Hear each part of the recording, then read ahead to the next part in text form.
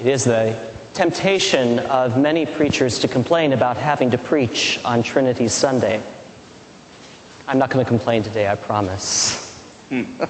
Rather, I want to talk a little bit today about the invitation that Trinity Sunday offers us, the invitation to enter into the divine life.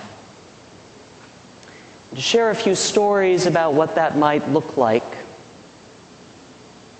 The first is an old story which dates back in writing at least to the 13th century and probably in the oral tradition back much further. It's about St. Augustine, Augustine of Hippo. Augustine of Hippo, the story goes, was dressed in his full episcopal robes, his full bishop outfit, walking on the African seashore along the beach. And as he was walking, he was trying very hard to understand, to comprehend in his own mind the doctrine of the Trinity.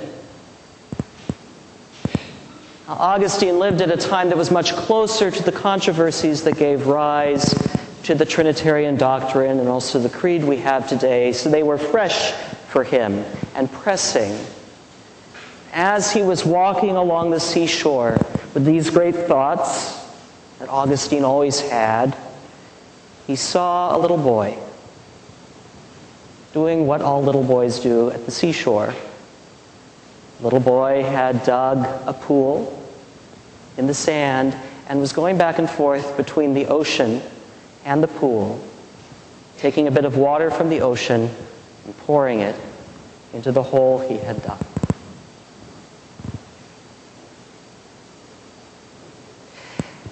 The image of this little boy's actions were so distracting for Augustine that he left his reverie for a moment and he had to ask, "Child, what are you doing?"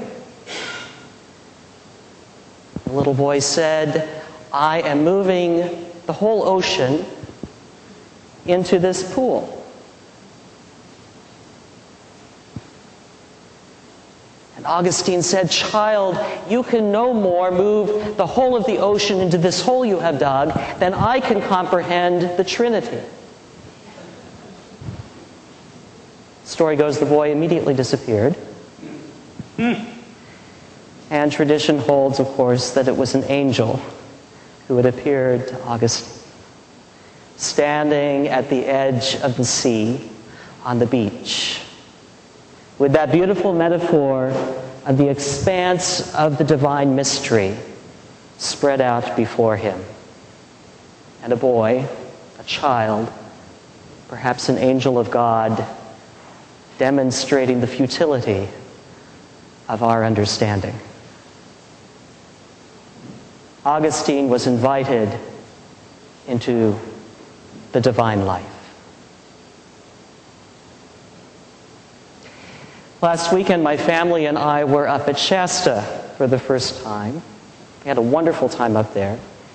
And Mount Shasta, as many of you know, dominates the landscape in Northern California. Driving up I-5 about 60, 70, 80 miles out, you see it start to loom up over the landscape. And it's particularly vivid early this summer because they had the late snowfalls from the storms we had. And so Mount Shasta is still almost completely covered in snow. So it stands out even more than usual. And part of our adventure last Saturday was going up to about 7,500 feet where the snow line ends. And you're driving along and suddenly there are 10 feet of snow on the ground. Getting out of the car and watching all the climbers go up the mountain with their snowshoes. Some of them were going cross-country skiing. Decked out in all of their regalia, with all of their gear, ready to hit the peak in maybe 2 days. Daniel and I were throwing snowballs at each other. It was a lot of fun. I was reflecting on the tremendous desire that draws countless people up that mountain year after year after year. despite all its dangers. I was reflecting with a parishioner yesterday, I'm really tempted to climb Mount Shasta. Really sorely tempted to climb Mount Shasta. But I'm going to have to get training first, because that mountain kills people.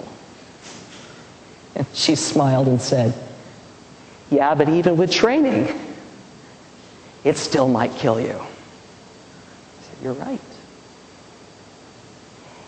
As I read the history of Mount Shasta, I start to recognize why people regard it as such a holy spot and an amazing place. Mount Shasta is a living mountain.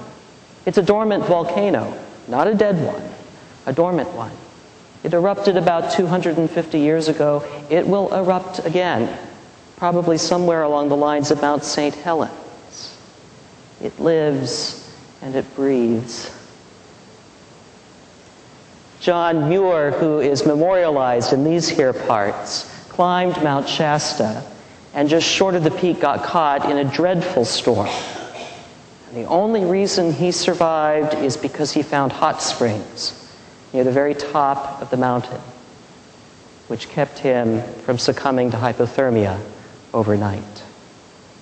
That's why he lived to tell the tale, because the mountain is alive. As we were driving back home, I said to my wife, I miss the mountain. She said, I know exactly what you mean. It's like a dangerous and wild traveling companion. God, the Holy Trinity, is like that for us. A dangerous and wild traveling companion. And like the mountain and like the sea, life in the divine mystery is dangerous.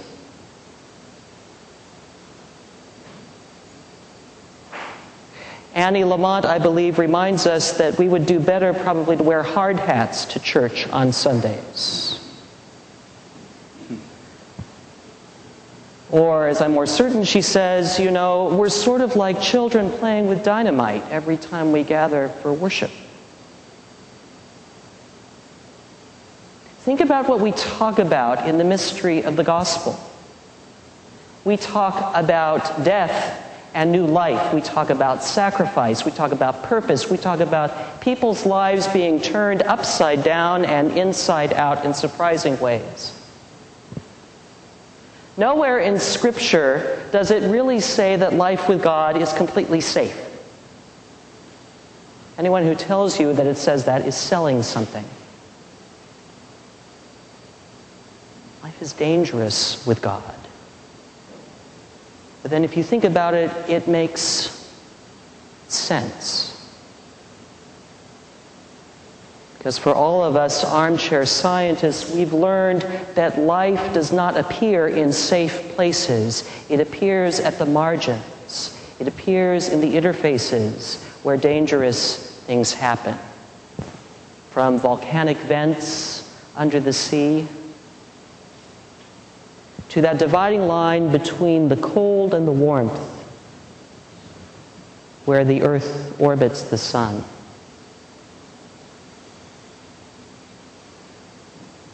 Life was birthed, as Genesis reminds us, in the waters of chaos, where the Spirit brooded over them, in a dangerous place.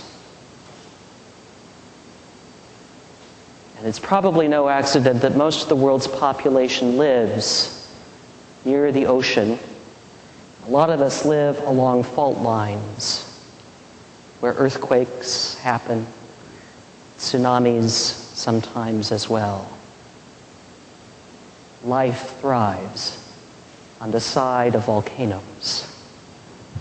Life abides in dangerous places.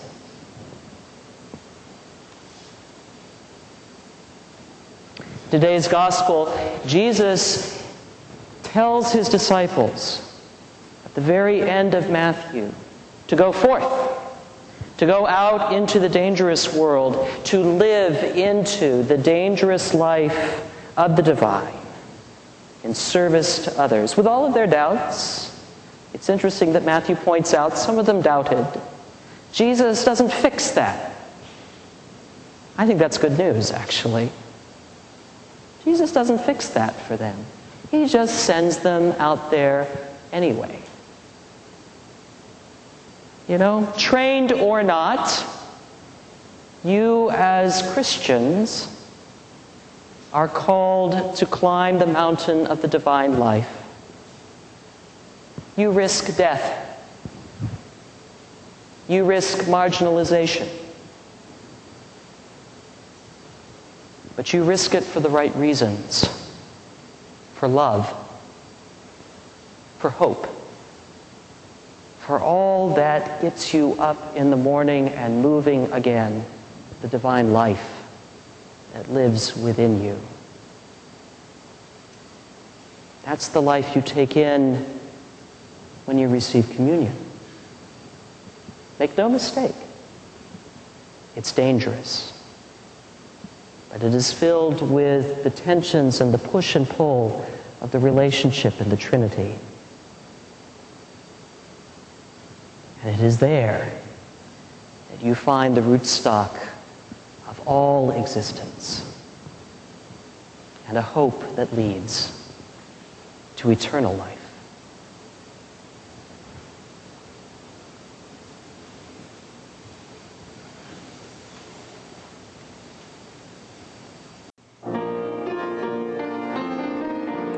This has been a sermon podcast from the Episcopal Church of Our Savior, Mill Valley, California. We are a growing, welcoming community for those seeking to deepen their relationship with God and to journey in faith with God's people through the breaking of bread and in service to others in Christ's name. You can reach us by phone at 415-388-1907 or visit us online at oursaviornv.org. That's OURSAVIOURNV for Mill Valley.org. We wish you God's peace, and we hope to greet you in person very soon.